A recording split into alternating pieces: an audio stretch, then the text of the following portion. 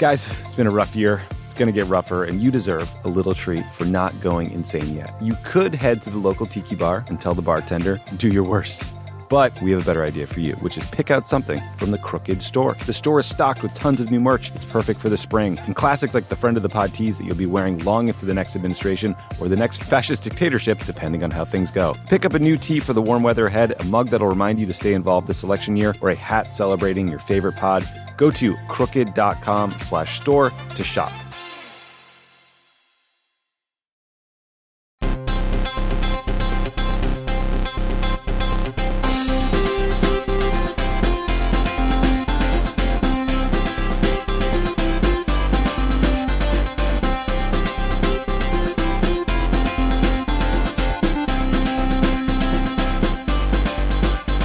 Welcome to Pod Save America. I'm John Favreau. I'm John Lovett. I'm Tommy Vitor. Lovett's drinking Starbucks and talking shit about Howard Schultz.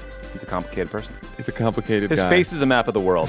What are we talking about, John? I don't know. We were playing that song earlier. Lovett was. Later in the pod, Lovett talks to the Washington Post's Dave Weigel about Bernie Sanders in 2020. We're also going to talk about the latest efforts to stop Trump's national emergency declaration, former Deputy FBI Director Andrew McCabe's press tour, and the announcement that Bernie Sanders is joining the ever-growing field of candidates vying for the Democratic nomination. Woof. Lovett, how was the show on Thursday? I hear there was a proposal. We had an awesome Love It or Leave It with Megan Gailey, Travell Anderson, Michaela Watkins. We also had a proposal at Love It or Leave It. You should check it out. It was very moving. It melted our cold hearts. I'm glad you're 2 for 2 on the proposals. Hopefully one of them doesn't go badly someday. Well, you know, Elisa, whenever somebody... We've now had 2 proposals at Love It or Leave It, and whenever Elisa gets wind of one, she calls the person who's going to do the proposing and grills them, like puts them through a full psychological workup. She's like, marriage is a social construct. You don't need to do it. So the person proposing has to ask permission of their partner's parents and Elisa's. Yes. That's awesome. And Elisa just like, is this real? Or is this one of the situations where you're proposing to a stranger at a football game? You know? Yeah. Well, everyone that. check it out. All right, let's get to the news. Sure. Shall we? On Friday, Donald Trump declared that there's a national emergency on the southern border in an effort to bypass Congress and get the money for his wall. The White House says they'll be taking the money from military construction like housing and hospitals, from efforts to stop drug trafficking, from all kinds of projects that the president is simply not usually authorized to take taxpayer money from. And what I gathered from Twitter was a real sharp press conference. It was on the plane, so I missed it. You guys have to fill me in. The president acknowledged that he was likely to be sued over the decision and then bolstered the legal argument of the people suing him by saying, quote, "I didn't need to do this, but I'd rather do it much faster." Did I miss anything else? Before we get into it, did I miss anything else from the press conference? You should just note that he did sing it like Dame Edna, so that was weird. I knew that because then I get sued. I saw Alec Baldwin do it, so then I was like, "What is Alec Baldwin doing?" I had to go back to the original impression. I see. You're like Memento. You're like Memento for that. I was just a low information voter this week. The original was very weird in the moment. All right, so a few questions to kick us off here. Where does the power to declare a national emergency come from? How unusual is it for a president to declare one? And what are the potential consequences of Trump doing this? The power comes from Congress. In 1976, they passed the National Emergencies Act, I believe is what it's called, which allows presidents to declare national emergencies to do certain things. It's happened a lot of times. Bill Clinton did it 17 times. Bush did it 12. Obama did it 13. If you look back at the Obama declarations, most of them are like sanctions because of political unrest in Burundi. That's one literal example. This one is very unusual because it's actually taking money and using it to build things and it was not appropriated by Congress. In fact, Congress specifically said we will not appropriate funds for these means. So this is very and that unusual. part is unprecedented. It's not unprecedented. It's happened twice. Bush used a national emergency declaration after 9/11 for military construction, and then it happened one other time previously. I can't remember what Gulf it was. War. It was the Gulf War. But there's no specific. Sorry, you do it. Yeah, I was going to say, but what's unprecedented is not so there's 2 times the construction projects have happened with the money. What's unprecedented is a president has never declared a national emergency to spend money that Congress specifically rejected. Yes, absolutely. So that's the new territory. And it's a very big deal. It is a very big deal, and it shouldn't be sort of I think it doesn't deserve to be put into the category of, presidents have been expanding authority for a very long time, which is certainly true. This is a new level because Congress being in charge of the money, Congress being in charge of the purse strings, as people in D.C. would say. Power of the purse. It is fundamental. Yeah. It's basically why we have a Congress. It is the organizing principle of our government that the president is powerful, but he can only spend money. He can only use money that Congress has given him permission to use. He's not in charge of the bank. Like that is a very important distinction that we are gliding over. It's in the Constitution that, the president's job is to faithfully execute the laws, not to make the laws. That's what Congress does. Congress appropriates the money. They make the laws. The Constitution. That old thing. So now the legal, we'll talk about the legal challenge later, but I guess what's messy here is the fact that this National Emergencies Act existed in the first place, right? Mm-hmm. Which basically Congress says, and it's very vague. It doesn't define exactly what an emergency is. There's not criteria to define in the law passed by Congress what a national emergency is. In general, the courts have been pretty deferential to presidents about what they're declaring a national emergency on. Like the courts aren't usually calling balls and strikes and saying, you know what, that's not really an emergency. Therefore, you can't do that. You don't have authority here. So, but I mean, just real quick before we move on, so $3.6 billion comes from military construction. I just want to point out that the DoD budget is big and bloated, but military housing is really bad in a lot of instances. There was a poll of military families living in base housing, and it found that more than half of respondents said they had a negative experience living in the privately managed housing.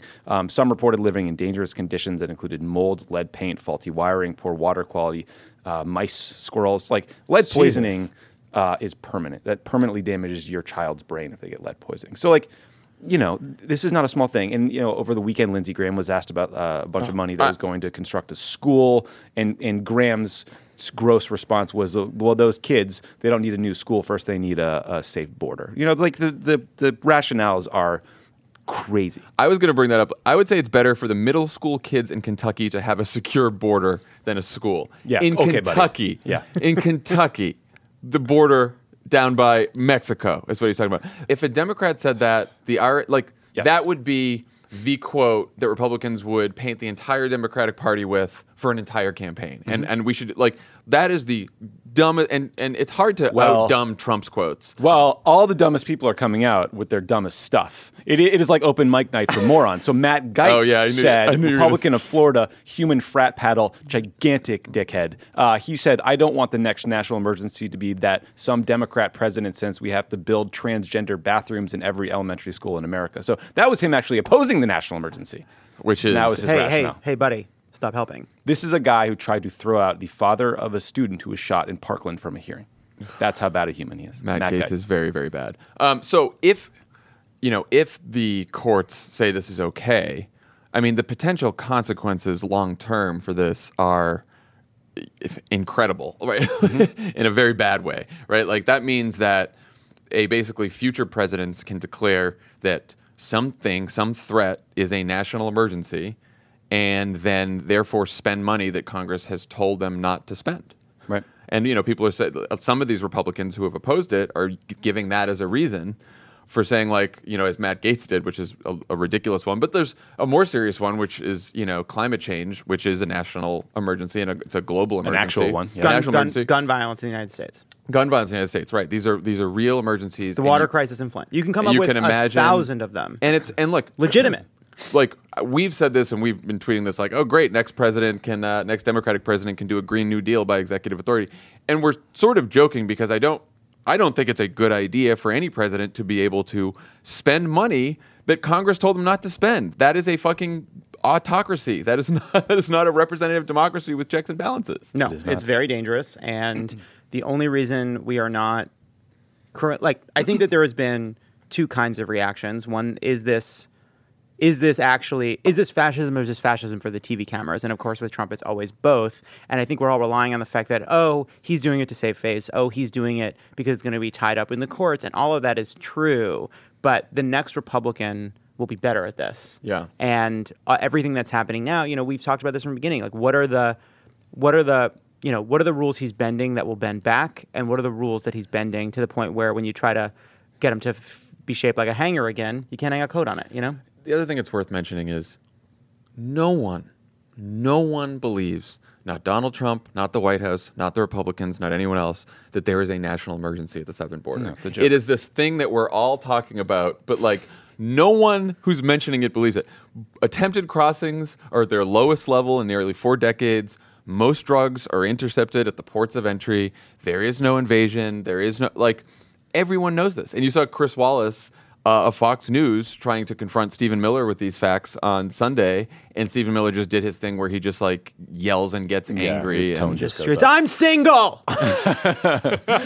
I mean, Congress can take up a resolution to block this national emergency declaration. And what I think Democrats should do is say, Republicans, this is your chance. You believe in the Constitution. You believe in your authority to do what you were elected to do. Let's block this. Otherwise, this is now precedent. And we will be doing it when a Democrat is president of the United States, period. That is the reality we live in, because we cannot play by 2 different sets of rules. Can't happen anymore. And that just reminded me, in terms of what the courts will do, originally the National Emergencies Act just allowed for a congressional vote of disapproval, and then it would stop the national emergency. And then in 1983, the Supreme Court gave presidents the power to veto the congressional resolution of disapproval. So that's not a great sign for what the courts are going to do, at least the Supreme Court in 1983. But that's there too. So I want to talk about the reaction from, we started talking about this a little bit, but the reaction from the party that spent 8 years calling Barack Obama a lawless socialist tyrant who abused his power. Senate Majority Leader Mitch McConnell, who spent the last few weeks advising Trump against declaring an emergency, immediately announced on Friday that he's now for it. So far, according to a count by 538, there are 19 Republican senators who are supporting Trump on this. There are a couple others who haven't decided yet. Why do you think McConnell and a bunch of these senators are backing Trump on this? And would you say this is the most hypocritical thing Republicans have done in the Trump era, or where does it rank? It's up there. I mean, what they're trying to do, one of the arguments you see is, it's just such a shame, right? They're not coming out against it. They're not specifically saying they like the national emergency, but what they're trying to do is claim because of Democratic intransigence, you have forced Donald Trump to do this, right? That you're putting Donald Trump in the position of having to declare this national emergency. And then on the other hand, you see a bunch of kind of soft, very lukewarm statements of, I'm concerned. I'm concerned. Yeah. This ought to give us pause. Marco Rubio said something similar. Yeah. And, it's the story of the last 3.5 years, just total capitulation. Totally. Yeah, I think that they know that their base wants the wall because their base wants everything Trump wants. And so they're scared to oppose him. I think that they don't want him to shut down the government again. And they think that he's unhinged, and he's partially unhinged because people like Lindsey Graham are making the even crazier suggestion that he tie funding for the wall to the debt ceiling, which could explode the global economy. So this is the path of least resistance. This is the way out of this mess that Ann Coulter's mean tweets have led Trump to bring us into. Everyone should read Adam Jennelson's op-ed in the New York Times about Mitch McConnell, which I think is fantastic, and I'm sure Jennelson has been writing most of his life. He was former chief of staff to Harry Reid, so he knows McConnell quite well. And he sort of pushed back on this notion that McConnell is some sort of institutionalist, right, who jealously guards the Senate power and the Senate's power. It's like this latest move by McConnell follows holding the seat open for Garland, getting rid of the filibuster for the Supreme Court. He challenged campaign finance laws, wanted to make Barack Obama one-term president, proud obstructionist, wouldn't sign off on the Russian interference. Like Mitch McConnell will be known for handing the Republican Party over to Donald Trump in order to let Donald Trump do its bidding. That is what he. There is one. And he got a bunch of judges through. There is one counterexample to that, which is Mitch McConnell has not removed the legislative filibuster. I'm so fat. I would love people who know this. Who know these things to tell me why Mitch McConnell's not done this. It's a fascinating thing because it really does run counter to that argument. There is whatever he's actually done, there is some interior logic for him to talk to himself about himself. Yeah, and I guess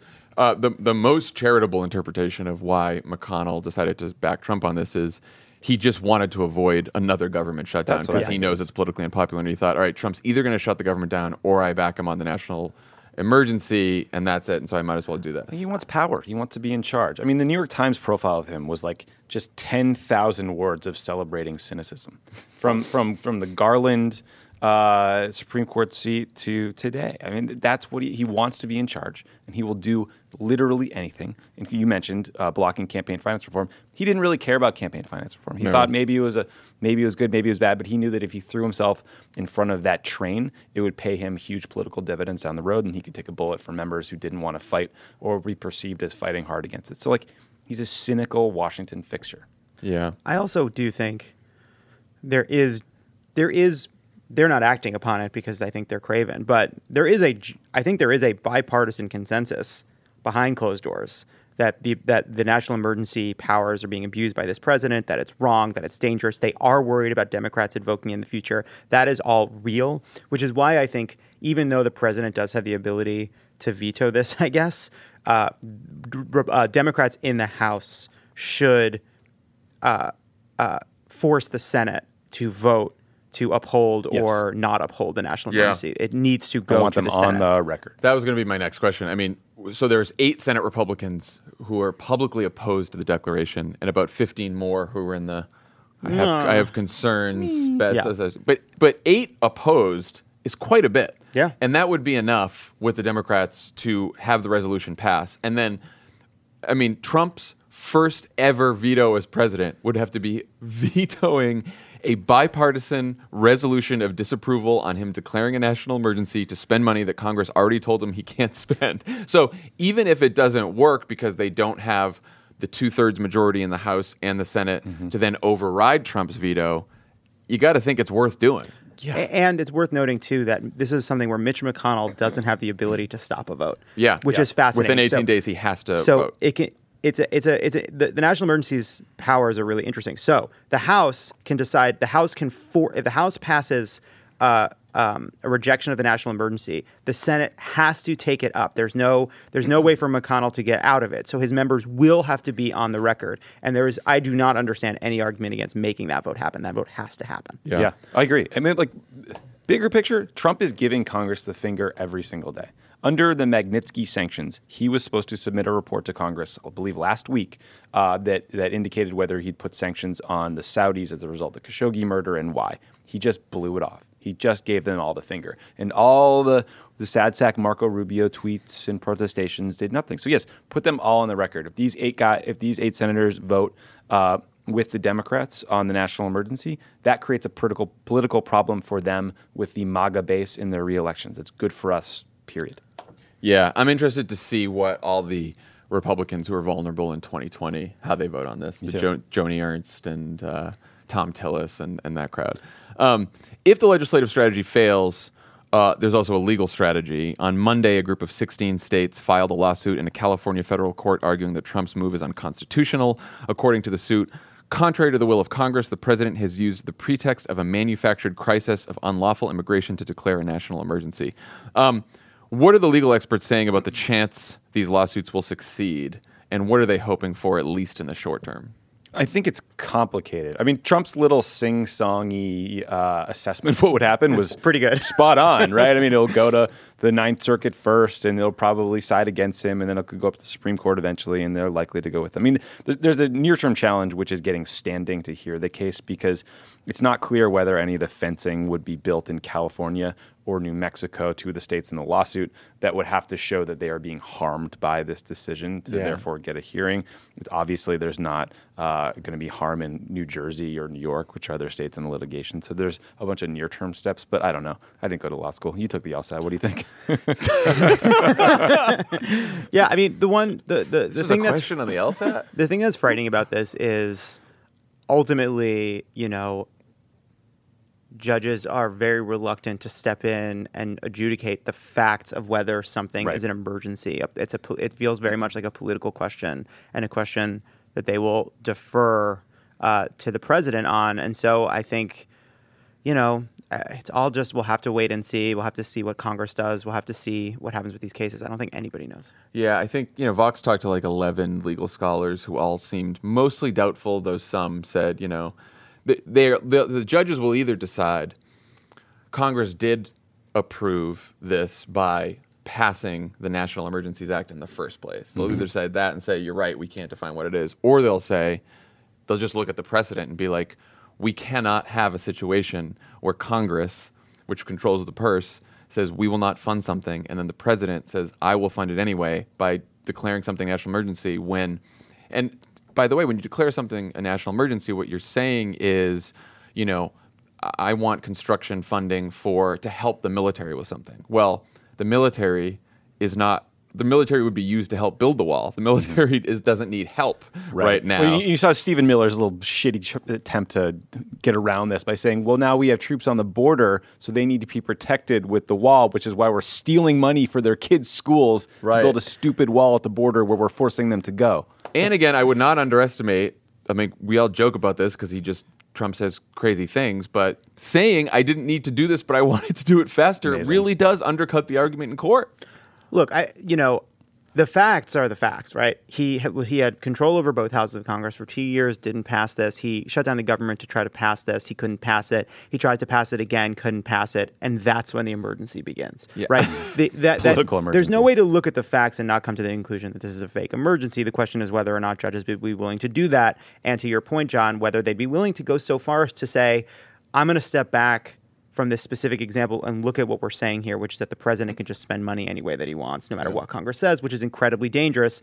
But again, as has been the case from day one, we are in a position where we are waiting for Republicans in Congress or judges with lifetime appointments, many of whom are Republicans, on their way up to the Supreme Court, which is controlled by Republicans, to be courageous and to show great moral character, fortitude, and love for the country. Good luck, everyone. Yeah. So let's talk about the politics of all this.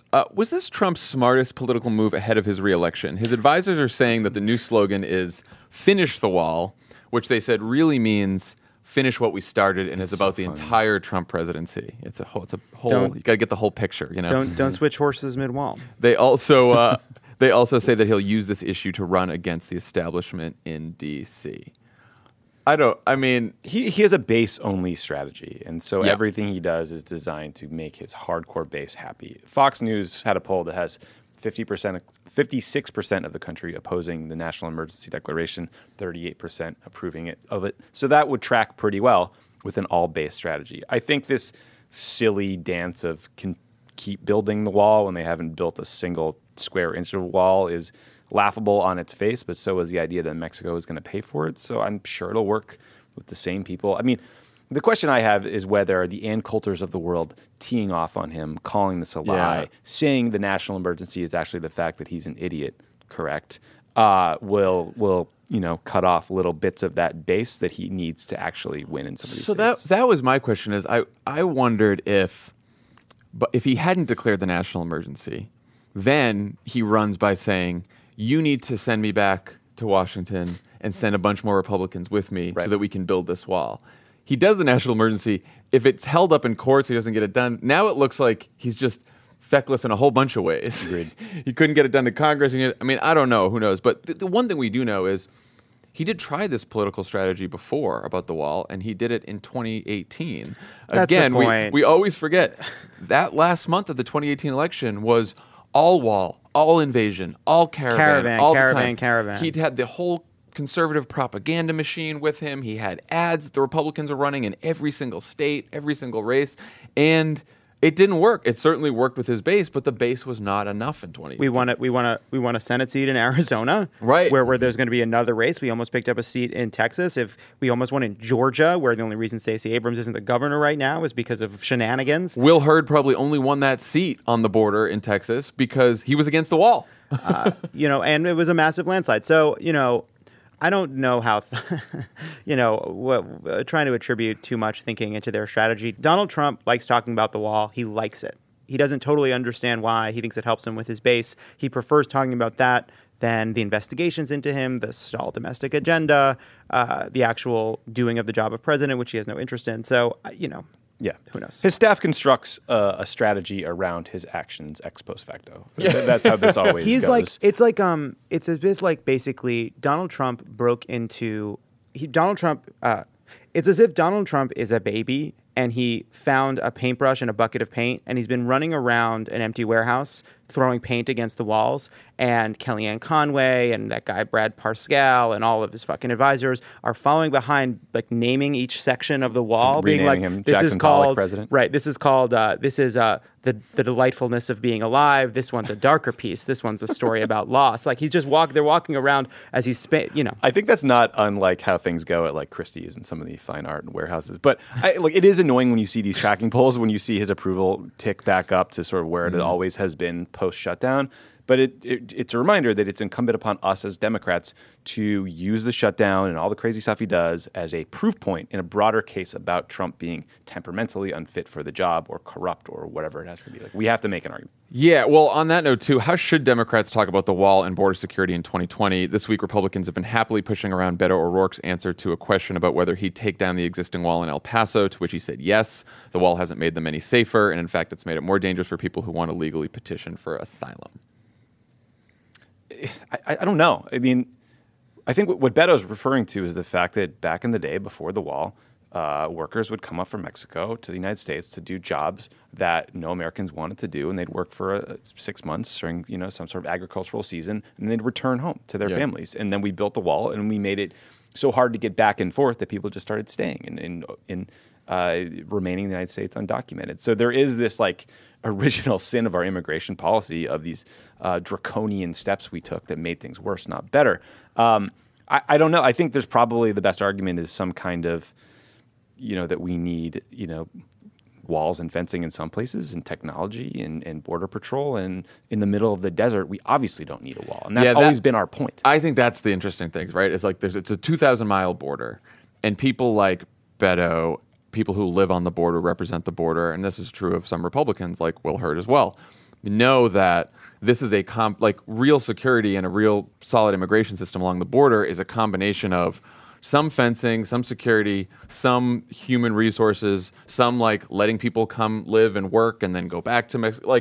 It's so much more complex. And the question is, can Democrats talk about this in the nuanced, complex way in an election where, Donald Trump's going to say, you either have the wall and everyone's safe, or you tear down the wall and they're all coming in and they're going to kill everyone. And abolish ICE. He'll say abolish ICE. I think part of this is about finding a way to talk about the border and talking about the wall, but also making sure that you're never just talking about that. We do have a broken immigration system. Yeah. It's like we spent 30 years, making coming to the United States illegally more and more attractive while trying to make it harder and harder to get in. We've built this crazy system. We don't punish the people who are responsible. We only punish the poorest and least able. We only punish the poorest people, the people working the hardest, the people who bear the brunt of the pain of the immigration system, who are just doing it to try to get a job. So I think as long as people are talking in a broader way about their vision for an immigration system in which all the pain isn't visited on undocumented people just trying to build a better life, but actually you crack down on companies abusing immigrants, you crack down on the system that pits American workers against undocumented workers. If you make it about trying to have a sane, rational system that doesn't lead to a massive buildup of security along the border while millions and millions of people have to live in the United States on the shadows. If you're talking about it in that way, I think we're winning. I think whenever we're spending all of our time talking about a wall, even if our argument is better than his on the wall, even on the issue itself, we do better than Donald Trump. When you ask people about it, it means we're not talking about anything else. Yeah. Bigger than the wall, bigger than ICE.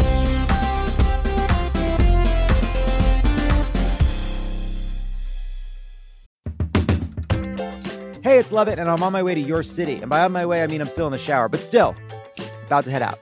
Love It or Leave It Live on Tour is heading all over the country. We'll be in Charlotte, Asheville, Boston, Madison, Chicago, and Pittsburgh. And if we're not coming to your city this time, I'm sorry, the country is too big.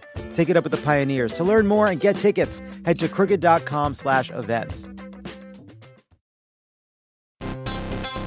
Donald Trump can't leave the courtroom, so just to rub it in a little, Pod Save America is going on tour. He's probably asleep right now, but if he were conscious, he'd be so jealous. The Democracy or Else tour begins in Brooklyn on June 26th, followed by Boston on June 28th. Then we go to Madison, Phoenix, Ann Arbor, and Philly. See all the tour dates and get your tickets now at crooked.com/events.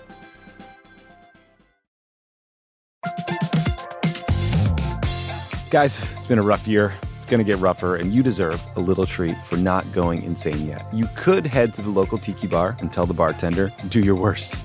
But we have a better idea for you, which is pick out something from the Crooked store. The store is stocked with tons of new merch. It's perfect for the spring. And classics like the Friend of the Pod tees that you'll be wearing long into the next administration or the next fascist dictatorship, depending on how things go. Pick up a new tee for the warm weather ahead, a mug that'll remind you to stay involved this election year, or a hat celebrating your favorite pod.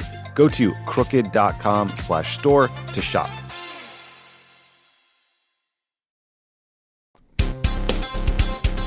Donald Trump spent his President's Day accusing his own Justice Department of treason in an attempted coup against him.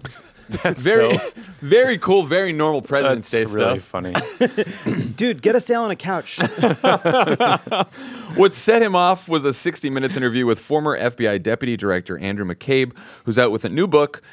Like everyone else, McCabe confirmed a New York Times report that immediately after James Comey was fired, the FBI launched a criminal investigation into whether the president obstructed justice and a counterintelligence investigation to determine whether the president did so because he was compromised by the Russian government. I mean, McCabe also told 60 Minutes that Deputy Attorney General Rod Rosenstein, who's now reported to leave his job in mid-March, once discussed the possibility of wearing a wire to record the president, as well as invoking the 25th Amendment to remove Trump from office. A spokesperson for Rosenstein said that McCabe's account is, quote, inaccurate and factually incorrect. Tommy, what is Andrew McCabe up to here? How credible are his claims about Rosenstein, and why do you think he's making them now? I mean, it would be great if one of these brave former Trump official truth tellers did so when they weren't hawking a book. So let's just be real honest that he's out there hawking a book. I don't know Andy McCabe. I have no reason to like or dislike him, but you are not some hero, pal. You are making money off this. The most troubling anecdote in that interview to me was McCabe saying Trump wouldn't believe his intelligence team when they said North Korea had missiles that could hit the United States because Putin told him that was factually inaccurate. The quote was, "I don't care, I believe Putin." That is nuts. That is that is very knowable intelligence, whether or not those the North Korean missiles can hit the U.S. Talking about ads, this podcast, our Lindsey Graham ad. This is my new ad. Just an ad that just has Donald Trump saying, "I don't care, I believe Putin." Yeah. That's the Trump slogan for 2020. I don't care, I believe Putin. It's also clear, like, McCabe hates Rod Rosenstein. And maybe he has reason to. Rosenstein has clearly been lying to us for months and months and months about this anecdote where he said he would wear a wire to the White House or try to invoke the 25th Amendment. And you know what? Trump has every right to be pissed off if his deputy attorney general was trying to invoke the 25th Amendment against him. Also, how fucking stupid are these JV sub-cabinet official idiots colluding in their little DOJ meeting about wearing a wire on the president of the United States and invoking the 25th Amendment? Here's what really annoyed me about that. Know your role, buddy. Rod Rosenstein didn't even bother fucking Googling what happens when you try to invoke the 25th Amendment. He's counting up cabinet officials. Look, this has been a thing, and people on Twitter do this too. Our resistance folks do this on Twitter. Guys, here's the deal with the 25th Amendment. Yes, it's counting up the cabinet members, right? And if a majority of the cabinet and the vice president vote to remove the president from office, they can do that. Well, then the next thing that can happen is the president can send a letter to Congress saying, "No, I am fit for office." And then do you know what happens? It goes to Congress to vote. And you need 2/3 of a majority in both houses to keep him out of office, just like you do with impeachment. So stop talking about the fucking 25th Amendment. It's the dumbest fucking thing. No one's ever going to do it. It's for a president who's incapacitated and can't send that letter back to Congress. Counterpoint. I respect their moxie. I respect a couple of guys in the DOJ, one of whom, Rod Rosenstein, is who helped Trump come up with the insane rationale to fire Comey, which is another weird part of the Rod Rosenstein Wikipedia entry that nobody can really make sense of. Yeah, my question was going to be Rod Rosenstein, hero, villain, or neither of the Trump era? The answer is, of course, neither. Yeah, and to Tommy's point, what's been really unclear about this story about the 25th Amendment, about wearing the wire from the beginning is there was one allegation that I was actually just joking around. It's never been totally clear how serious it is. It still isn't clear how serious it is. I don't feel as though what we're hearing is the truth. Like, I think that they're versions of the truth. I think it's parts of the truth, but the story doesn't make sense. The way they were talking about it doesn't make sense. I can't tell what was just an offhand comment versus a serious conversation. What is clear and what has been true about McCabe for a very long time is, and this is, I think, the most important thing, which is a bit lost when it's part of this fucking book tour, is early in the Trump administration, there was a moment of genuine panic that this could be the worst possible version. Yeah. That what we could be seeing is the worst possible version of an election compromised by a foreign government, and that the president himself was compromised, legally compromised by a foreign leader for some personal reason or some secret, and that there was a legitimate concern amongst career officials who were seeing something they never saw before. And I think what's pretty clear now is they didn't handle it well. Well, yeah, thought experiment for you guys. Imagine if instead of going to a conference room with Rod and McCabe and kicking around ideas, doing a college bull session about the 25th Amendment, they'd walked out of the building, called a press conference, and publicly aired these feelings and concerns then. I think it could have been actually pretty impactful in that period of time. So here's what I've been thinking about. McCabe seemed very alarmed. Obviously, Rosenstein was very alarmed. They seemed alarmed because they're like, well, what if he fired Comey because he's compromised by the Russians, right? That's just a kind of a crazy thing to just throw out there unless there is underlying evidence and things that they know that we still don't know. And to me, I wonder if this goes back to just how bad Mike Flynn was, right? Because remember, this all started with Trump told Comey, please let him go.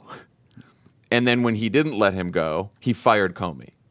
And so whatever Mike Flynn was involved in, and we know now, Marcy Wheeler was reminding us of this the other day, that a judge was so alarmed by Flynn's misdeeds, and the judge is the first one outside Judge Emmett Sullivan is the first one outside of Mueller's investigation to really see exactly what was going on with Flynn, that he said, you've basically sold out your country, you betrayed your country. Yeah, that was intense. So Flynn clearly did something so bad that for Trump to then try to tell Comey to let him go and then to fire Comey, something that they know that we don't yet, I hope, because otherwise it's just, random alarmism, but made then, Comey and then Rosenstein and then McCabe very, very fearful of exactly what you were just saying, Lev. Yeah.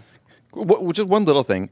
So McCabe ultimately got forced out of the FBI because the Inspector General did an investigation about his contacts with the media, and it was determined that he had been untruthful about those contacts with the media. So two quick things on that. One, Trump basically sought retribution and had him fired the day before his pension kicked in. That alone is a big scandal, I think. You shouldn't be able to personally destroy someone's life and financial future like that. It's fucked up. But two, so McCabe got in trouble for leaking to the press that he was trying to push forward on the Clinton Foundation investigation over the objections of Obama's DOJ. So again, the leak made McCabe look good.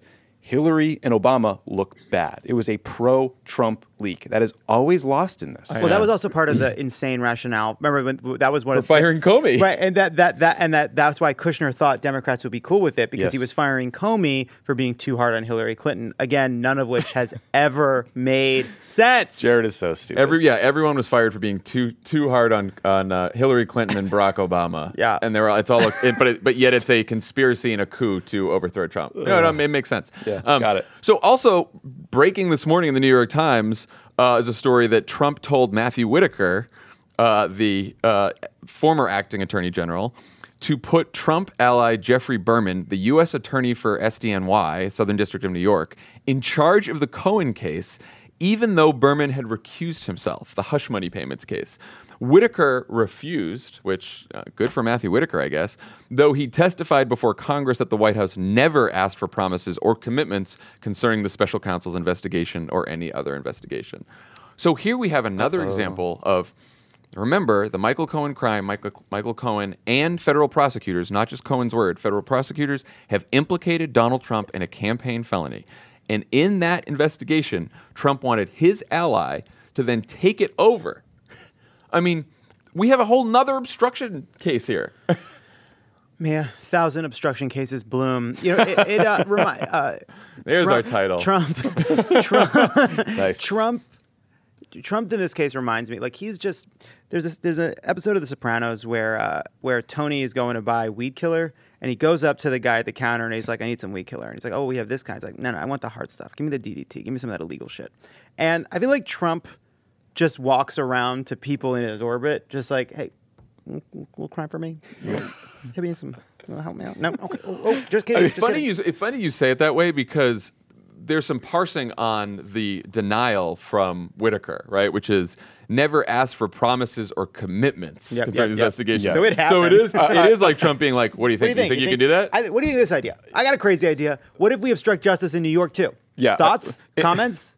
I think we often talk on the show about how Trump's tweets, if they were emails or calls, they would be more scandalous than they're treated. We finally found out what the emails and the calls say. Right. In this long, very long New York Times story that kind of weaves together a whole 2 years of attempted cover-up and obstruction efforts into one beautiful little narrative.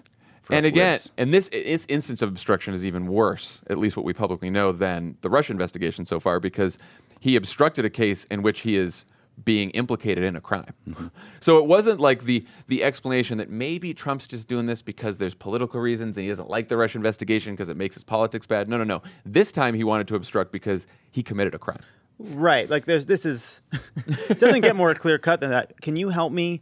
I may be in trouble with the law. I would like to obstruct it from taking place. I would like to use my power to make sure that this investigation into my crimes doesn't happen. In a way, like I'd like to build like some sort of a wall or obstacle for the prosecutor, some kind of a bollard. An obstacle that justice can't overcome. A Jersey barrier, perhaps. Some kind of an obstructing... a Jersey barrier.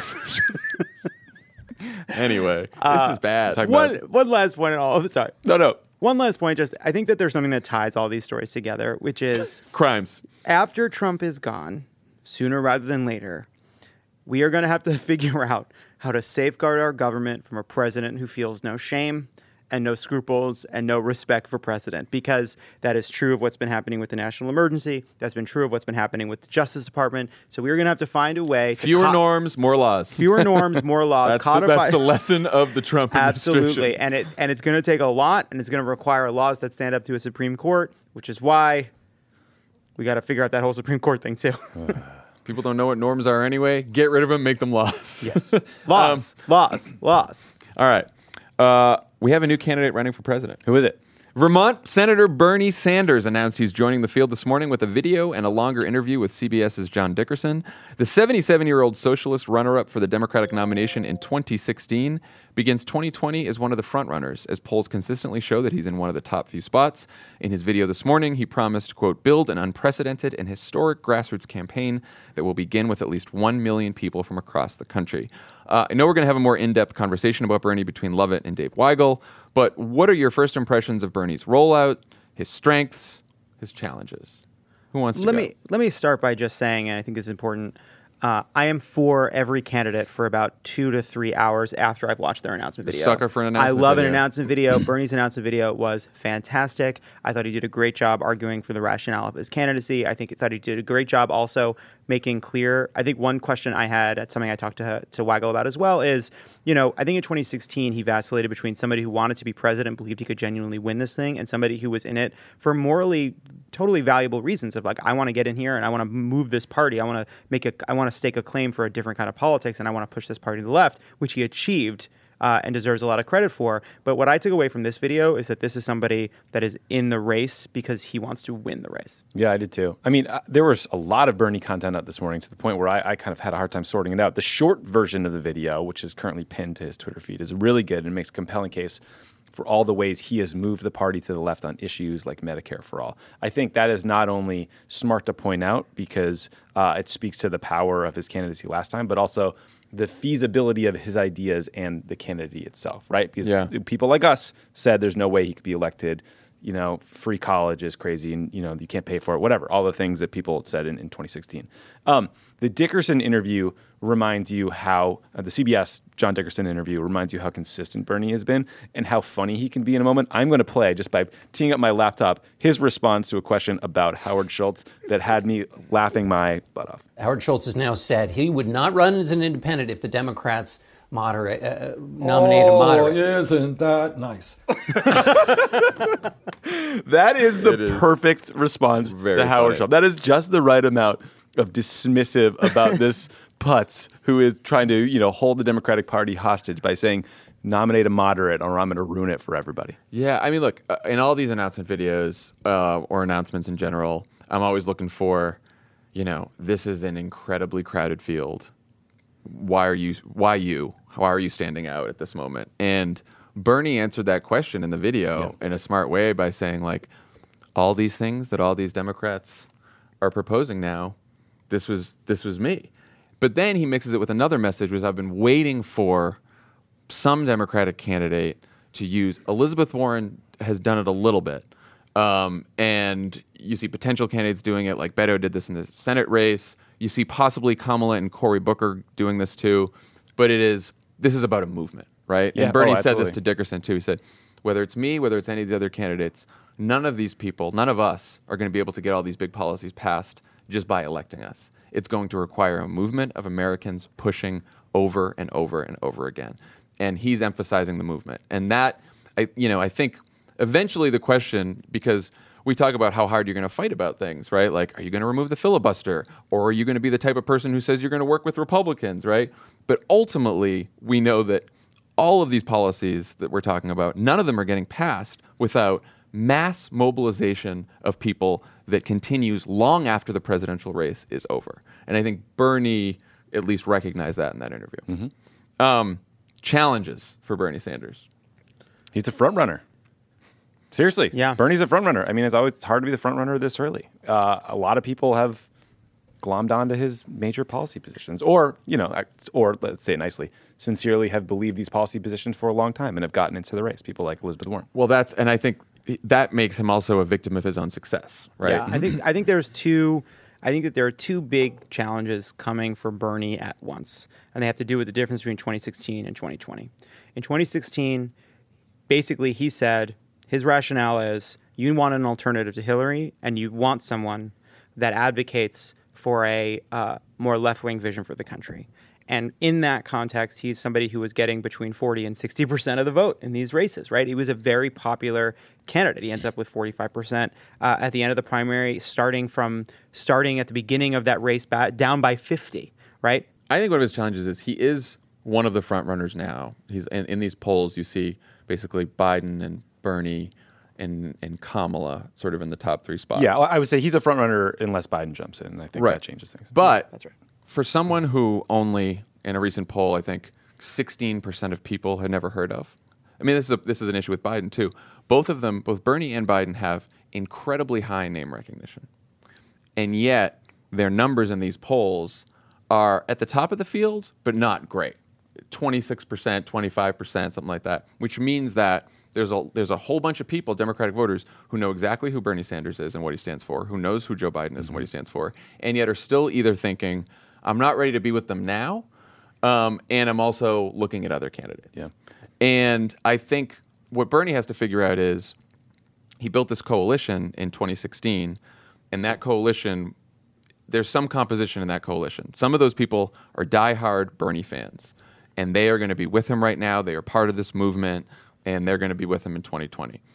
And then there were a group of people who voted for Bernie because they did not like Hillary Clinton for whatever reason. And the question is, that group of voters that was with Bernie in 2016, will they be with him again in 2020, or are they looking around at Kamala Harris, at Elizabeth Warren, at Joe Biden, at any other number of candidates who may not have had the baggage that Hillary had for some reasons that are not her fault at all, but some reason, but also on top of that, and does that matter in a race where there's going to be 12, 15, Yes. who knows how many Democrats? What is it going to take to win? I think it's starting to hit me more and more just how hard it will be to understand, let alone predict, the dynamics of what's playing out in each of these votes. It is going to be a chaotic process, and we don't know sitting here right now if is the winner of the Democratic primary going to be someone who's winning early states with 20%, right, 25%, 30%, 18%. We don't know, and Definitely. and those differences really, really matter. And and it was the first time I really thought about that hard this morning when I was watching Bernie, because I was like, it is totally unpredictable what might happen, because this is maybe the first time we've had a field this large with so many really, really strong contenders. Not just, people here and there. 2008 was pretty strong. 2008 was pretty strong, but even that boiled down to Edwards, Hillary, and Obama. Why not Dodd? Right, why not Dodd? As the three really strong contenders in 2008. And I think in this field, you could have maybe 5 or 6 in the top tier. I agree. And those people, And all of those candidates are building up a real fan base. Bernie has a fan base. You can see Kamala developing a fan base now in some of her crowds. And there's other candidates like that as well. Warren as well. And so how that plays out over the primaries with these votes and who wins it also means relatively small percentages of voters in a given state could have a huge impact. And so I think there's going to be a real challenge for Bernie in that a lot of hardcore Hillary supporters in 2016 still blame him for their loss, or maybe less for their loss, but they are very angry at him for what they feel was a refusal to stop, say, abuse from his supporters online. Look, I'm not refereeing this and saying it did or didn't happen. I'm just telling you that there's a very strong undercurrent of former Hillary people that still have deep-seated hard feelings, and he's going to have to heal that wound because that could be a huge chunk of people in a primary. And I will say, and it's tough to figure out, how much of this is the conversation online and on Twitter and how much of it is real life. In real life, when people poll the field, we have a field of Democrats that are well-liked by most Democratic voters. Very few of these people have very high unfavorable ratings. And that's true of Bernie Sanders. That's true of just about everyone else. So it seems like everyone is well-liked by most people. But you can talk to a lot of Hillary supporters, and we've seen it too. Bernie Sanders supporters now, I've met many Bernie Sanders supporters and campaign staffers in real life. Wonderful people. Like Faz Shakir, who just got named the campaign manager, who's a brilliant, great guy. Brilliant. And, when a lot of these people are just great people when you meet them. Online, Bernie supporters, and I know some people are just bots, right? But like some of them are real supporters, can be quite difficult to say the least. And that is the charitable interpretation of it. And, I saw some, women tweeting this morning, Hillary supporters like, I didn't even want to say anything about Bernie because I knew my mentions were just going to get just attacked by people all day long. And it is, look, if you are, and I would say this to Bernie supporters and every candidate supporters, if you are looking to build a movement, if you are looking to bring more people in, you need to persuade people. And to persuade people, you need to be somewhat respectful of them. Convince them that your argument is correct. Don't call everyone maybe a neoliberal corporate shill. I just think that's a hard way to put a coalition together. It's also I think that I think it's also, and Bernie doesn't do that. No, I also think it's a kind of failure to recognize success in that there are I feel like there's two ways that this persuasion to pull the Democratic Party to the left have played out. One is with a positive vision, right? And one is by kind of relentlessly criticizing Democratic orthodoxy for being too centrist, for being enamored of an old-fashioned way of viewing the electorate, for failing to recognize the change in the country, failing to take economic inequality seriously enough, failing to see the trends that would lead to someone like Trump. And I think that there was a real frustration there. There's a validation there in what we've seen in the past few years. But that is one way of persuading people, and it has real value. But I think when it runs to its logical conclusion and you're accusing every single person who maybe even agrees with you on policy grounds, but then worries that, maybe it's not practical, or maybe there is some reticence on the part of voters, or maybe that Dave Weigel reports that on the campaign trail he finds people less ideologically conflicted than there are on Twitter, that even pointing that out, having a conversation about that is somehow seen as giving in or not being progressive enough. And I think it's very frustrating. Yes.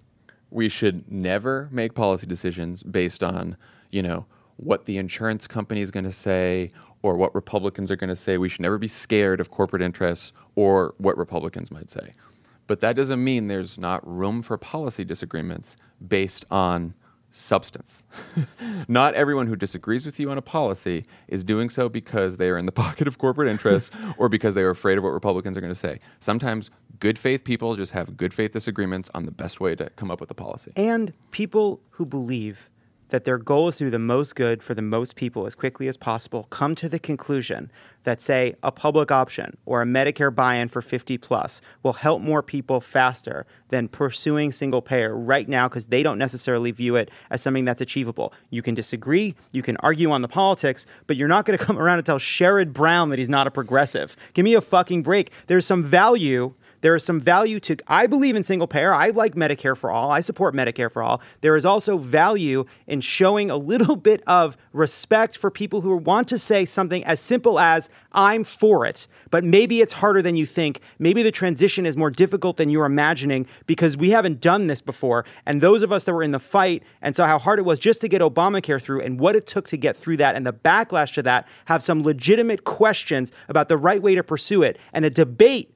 about how best to manage that transition is a good one to have. I feel like you're getting something personal off your chest there. Wow. Yeah. I didn't even know where that was coming from. I don't check Twitter anymore, so I don't even know what that would be. Yeah. No, that's just came spontaneously. Totally spontaneous. It's a big font for those remarks you just read. Shut up. On my What is that graph? On my computer right now. He already went through this with me, Tommy. It's before the show. So basically, it's a chaos theory diagram that shows you what happens as a system that is stable as you get further along, gets more and more unstable. I will share it on Twitter, but basically, I think it's a metaphor for the Democratic face primary. Is so great. Right Look at it's a metaphor for the Democratic primary. Here's how you can predict things when there's one candidate. Oh, it's not so hard to predict when there are two candidates. Now there's four candidates. Oh shit, nothing's clear. See? Sick graph. It was a graph that basically just says when there's a lot of candidates, you don't know what's going to happen. It's a metaphor. Can't Shut up. tell the future. All right. When we come back, we will have Levitt's conversation with the Washington Post's Dave Weigel.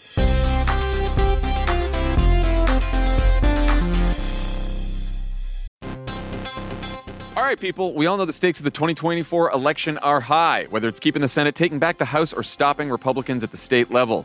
If you're ready to make a real difference, sign up for Vote Save America's 2024 volunteer program. And just to make it interesting, we're pitting you against each other. Vote Save America will sort you onto a team, east or west, and you'll compete with a community of other volunteers to maximize your impact on the ground with opportunities tailored to you and the causes you care about. The team with the highest volunteering stats could secure the biggest prize of all, the continuation of American democracy. Head to votesaveamerica.com/2024 now and get ready to organize or else. This message has been paid for by Vote Save America. You can learn more at votesaveamerica.com, and this ad has not been authorized by any candidate or candidates committee.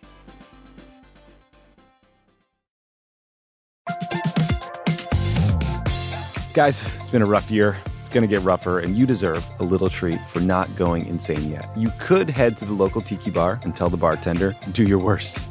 But we have a better idea for you, which is pick out something from the Crooked store. The store is stocked with tons of new merch. It's perfect for the spring. And classics like the Friend of the Pod tees that you'll be wearing long into the next administration or the next fascist dictatorship, depending on how things go. Pick up a new tee for the warm weather ahead, a mug that'll remind you to stay involved this election year, or a hat celebrating your favorite pod.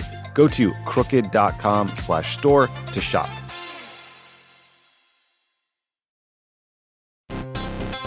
Donald Trump can't leave the courtroom, so just to rub it in a little, Pod Save America is going on tour. He's probably asleep right now, but if he were conscious, he'd be so jealous. The Democracy or Else tour begins in Brooklyn on June 26th, followed by Boston on June 28th. Then we go to Madison, Phoenix, Ann Arbor, and Philly. See all the tour dates and get your tickets now at crooked.com/events.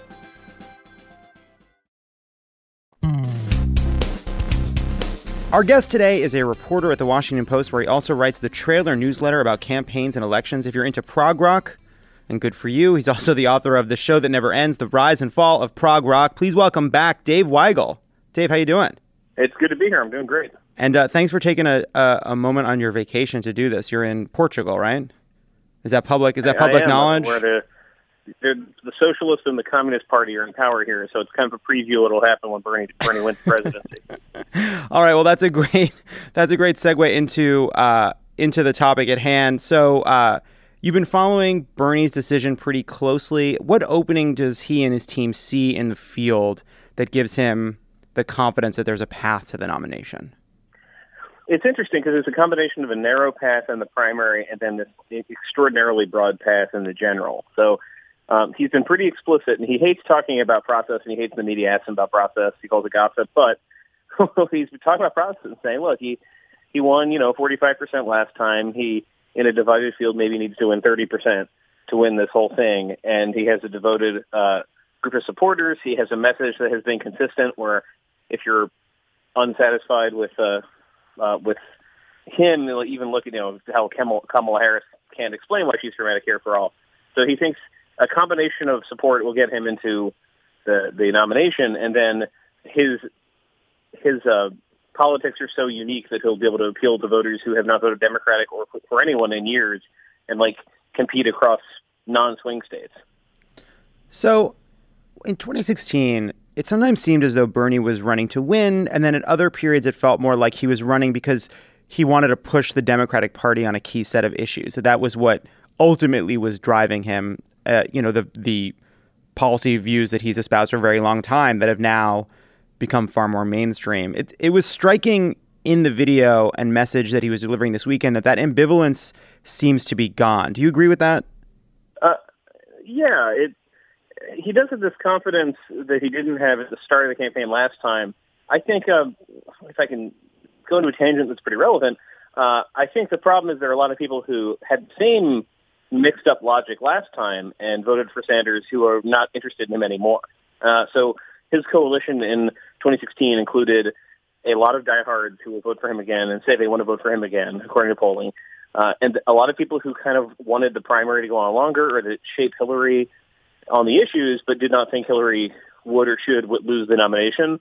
And then people who just hated Hillary and wanted to vote for the non-Hillary candidate. And you saw that in Kentucky and West Virginia, some states where white voters who then have not voted for any Democrat at all turned out for Sanders. So in his mind, because he won this big coalition before, most of that coalition must be ready to turn out again. So it's kind of academic whether he's changing the debate or not. And even when I pushed him on this, last time I talked to him was, I think, 3 weeks ago. And you said to him, you would be running in a race not against the candidate of Clintonism and the establishment, but against several people who co-sponsored all your legislation. And the sense I got from him was that he is so much more far-reaching and consistent on left-wing ideas that he's in this to win, but if he's not in it, how much do people get away counterfeiting his ideas who don't plan to implement them? I think that was a real work for him, certainly for a lot of his supporters. I think that's why if you turn on Twitter, and I don't know why you would do that because it's horrible, but if you turn on Twitter, the most anger from Sanders voters is often directed like a Kamala Harris or a Kirsten Gillibrand or somebody they see as like a phony trying to get on his ideas. There's not a lot of faith that they would debate them honestly between themselves, I think, from the Sanders camp. So he definitely agrees with that. That's interesting, though, because it almost seems as though it's like looking for the same rationale, right? That okay, in 2016, there was an opening because there was a hunger for more left-wing policies, and there was a frustration with who the party was heading to nominate without much of a debate. Now you have a much bigger field, and a lot of the people in that field, they're espousing Medicare for all. Elizabeth Warren just put out a big proposal about childcare. The debate has shifted in part, I think, because of Elizabeth Warren, in part because of Bernie Sanders, in part because of Trump. And yet it seems like when you say, oh, but they're not really for these policies, that you're actually going back to that rationale of he needs to be here to keep them honest. And yet I don't believe those other campaigns would agree with that, right? They would say, no, we're for this. This is where the Democratic Party now is. Like, do you see a struggle for rationale in that? I don't actually think it's a struggle because you can honestly go back and see Bernie Sanders saying he wants a Canada-style healthcare system as long ago as the 1980s. I mean, he probably said it even before that, but there wasn't video taking a record of his opinion. And it is true that when other Democrats describe, let's just stick to Medicare for all, when their Democrats describe Medicare for all, even if they say they're all in, even if they co-sponsored the legislation, they describe something more incremental. And as a senator, Sanders has said he is fine with endorsing the concept and agreeing that that's where we need to end up someday. You know, if you co-sponsor my bill, you think we can't do it for 10 years, okay. If you co-sponsor my bill and agree that we should phase it in in 2 or 4 years, even better. But he looked at the field and didn't see anyone who actually agreed with him 100% on the policy and on the implementation. Other Democrats, I keep going back to Harris, not just to pump her up, just that she's the person who had the most recent interaction with this. You know, she, when asked what she would do with the private insurance industry, got kind of a leading question, but a fair question on whether this would eliminate that industry. And she kind of sounded like she said yes, and then she walked back, whereas Sanders would give a confident answer on something like that. He really thinks the the industry should shrink down to just little supplemental insurance policies, and there should not be Aetna and all these other big pharma companies, not just pharma, healthcare companies, striding the earth and determining what you get. Even Warren, who supports Medicare for all, when she's pushed on what she would get done, often a little incremental. And I think a lot of people who are critical of Bernie running again say, even moving to the point where everyone agrees on this concept and has different incremental ideas, why would you run again? One fear from Sanders supporters that you hear a lot is that maybe a Democrat adopts these ideas, wins, doesn't do anything, and we're even further back than when we started under Trump. That is something that I think Sanders worries about, certainly something his supporters worry about. So even if everyone agrees on stage, who do you trust to actually do this stuff? Because I think the way that this is described online is socialism or barbarism. Like these people believe if you do not go for Bernie's agenda, you will end up with right-wing nationalism. So, back up a couple of paces, look at people who view the stakes in that way, and of course they want Bernie to run. Of course he's in a good position to win their votes again. So do you think that logic applies to Elizabeth Warren as well? I mean, there was a lot of reporting before they both got in the race that maybe only one would do it, that if Elizabeth Warren got in the race, Bernie might not, in part because they are colleagues and friends, in part because they do share a lot of views. I mean, in a lot of ways, I think the message about being there first that Bernie is putting out there fairly is one that Elizabeth Warren could argue for as well. Yeah, and I think they never reached a deal. I don't know how seriously they got into it. I don't think Bernie would have run in 2016 if she had.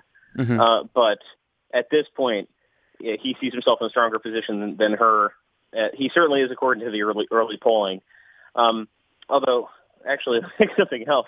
The thing is that early polling asks about Biden and Sanders, and Biden takes up this huge chunk. One is always in the lead. Two takes up a huge chunk of people who might not support Sanders in the second round.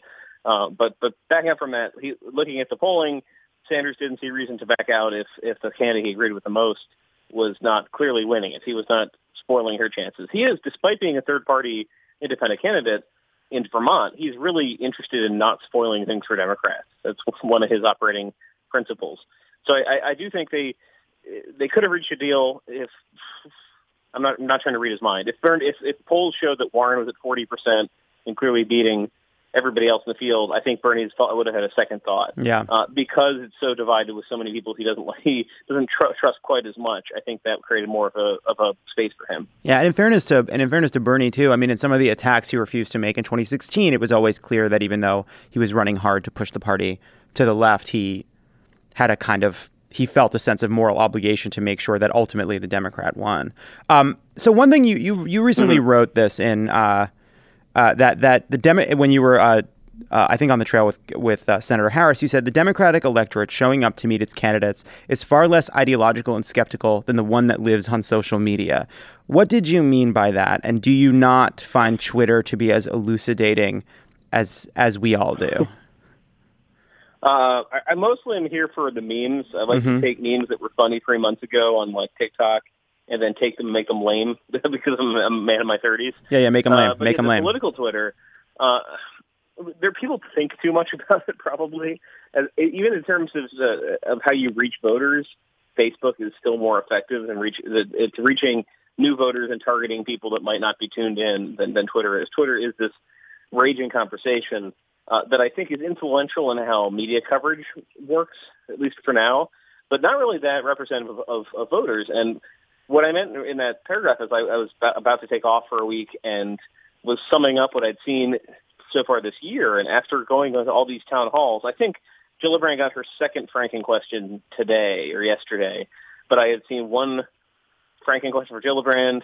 There was two Native American questions for Warren. I think that the Wesley Stead Times has a story today about Democratic voters not wanting to talk about Warren scandals or not caring. There were almost no questions about the things that were seen as big vulnerabilities in the social media narrative, but at the same time, there were not many questions really grilling people on whether they would implement the perfect version of Medicare for all or the Green New Deal, et cetera, yet. Just people are, as we saw in 2018, they're not settling for like right-wing Democrats or corporate Democrats, as they were called by a lot of groups on the left. it is very easy for them to be satisfied with a Democrat who can win and just stop Trump from being president. And when they're pushing on the issues, they have an eye toward that. I think a lot of Democratic voters are asking not, will you do everything that I'm dreaming of, but will you say you'll do things in a way that you can win a majority of the country?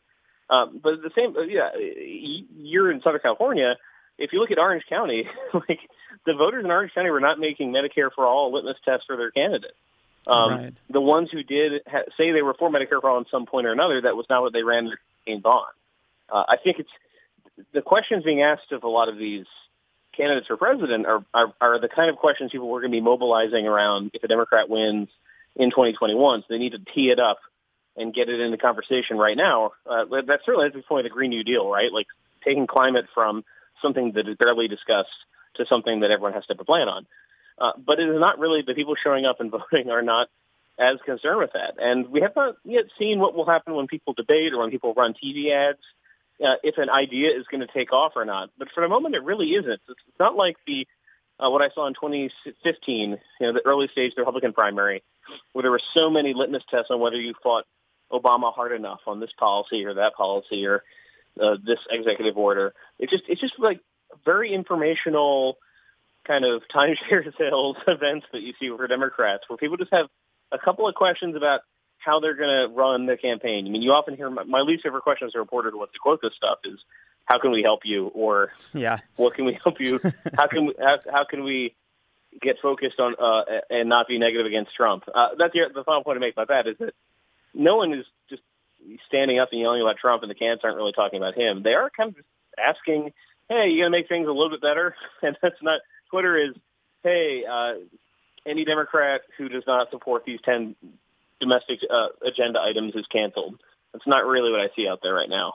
It's interesting, too, because even pointing out that there is this difference because it's Twitter is then taken as a sign that you're choosing a side in one of the great Twitter wars, right? To even point out that maybe the electorate is less ideological is in some sense striking a blow against the Twitter left and somehow revealing that actually you're cool with a public option instead of single payer and you're part of the problem. But there is just value, right? There is value in understanding better the reality on the ground. There is this problem on Twitter where on basically every issue that if you are sharing a set of facts that don't conform to a certain, clique's views online, that somehow you're attacking them or denying the validity of their arguments. But again, that's not how people are discussing these issues in the world, I guess.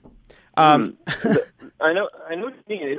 That's why I kind of try to just plop the audience questions or the candidate answers on the page and see what people think, because often there is a desire to make things fit a very clean storyline. And it can be a storyline driven. Let's say, let's look at a week ago or so when there was a fresh round of questions about Amy Klobuchar's staff and how she handles them. Mm-hmm. Not to get into everything about it, but when that was the conversation, people weren't really asking that in the crowds from all the reporting I saw. And people don't ask that much about Warren and the American stuff, and they don't ask him to talk about other candidates. I mean, the one thing they'll say is, how do you differentiate yourself from the other candidates? So, but there is also all these events. They're self-start. They're just as self-started as Twitter, maybe more, because it takes more effort to go to a campaign event than let's just start an account and argue.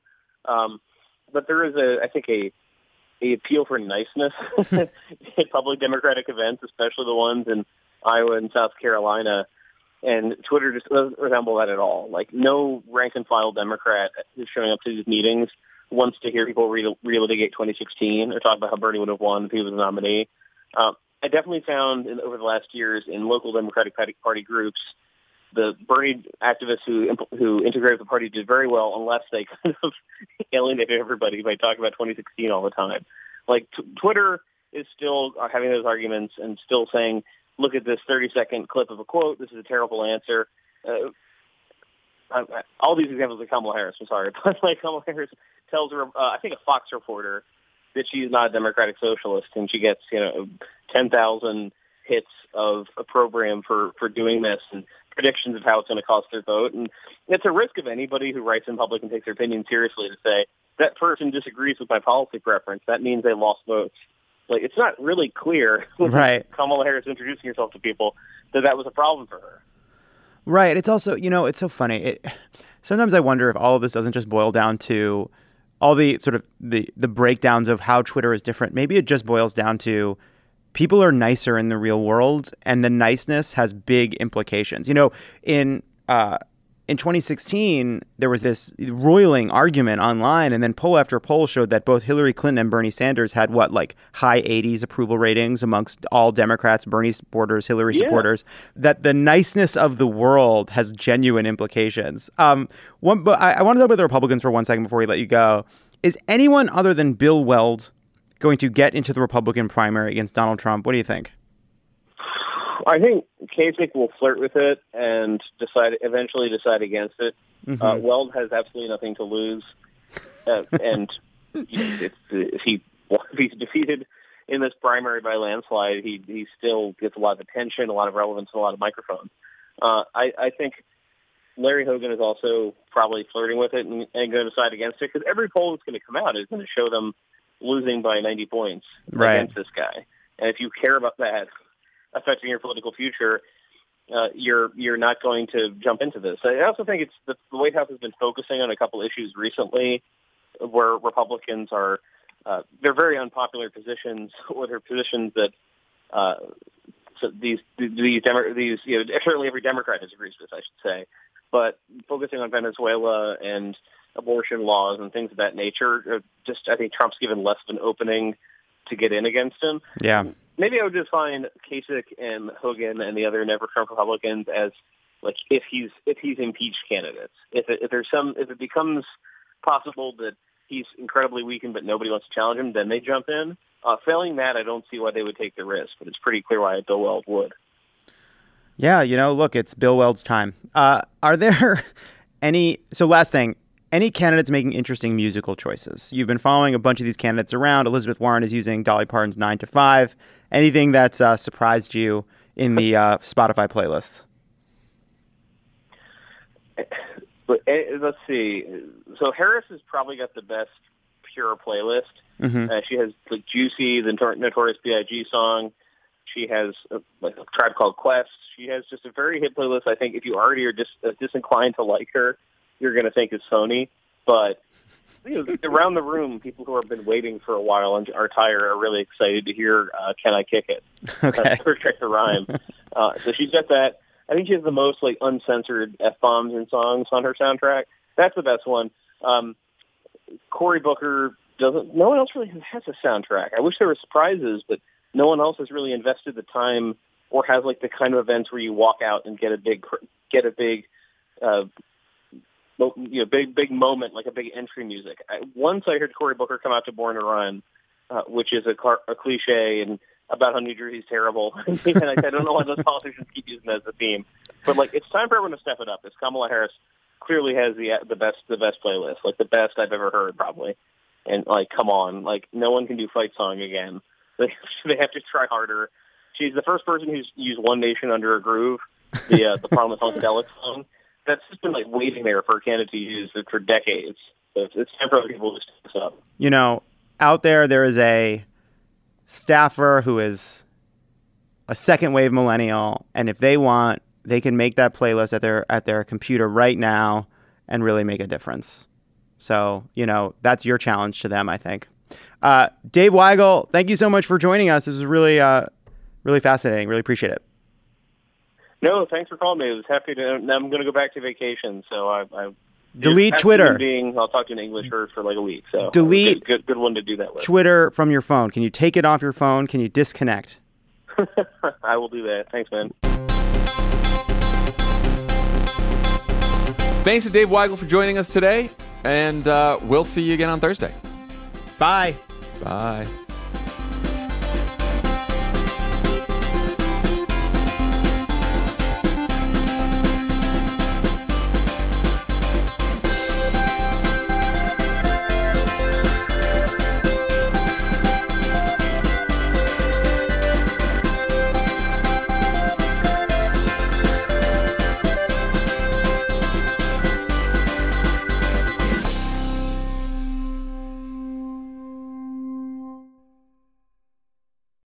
This show is sponsored by BetterHelp. Is there something you need to get off your chest? What is your outlet for working through the things that stress you out? I do the crossword. That helps. I also go to therapy, and I say, this week, I don't want to make any progress. She's like, ugh, that's what you said last week. We all carry around different stressors, big and small. When we keep them bottled up, it can start to affect us negatively. Therapy is a safe space to get things off your chest and to figure out how to work through whatever's weighing you down. If you're thinking of starting therapy, give BetterHelp a try. It's entirely online, designed to be convenient, flexible, and suited to your schedule. Just fill out a brief questionnaire to get matched with a licensed therapist and switch therapists anytime for no additional charge. Get it off your chest with BetterHelp. Visit BetterHelp.com/PSA today to get 10% off your first month. That's BetterHelp, HELP.com/PSA.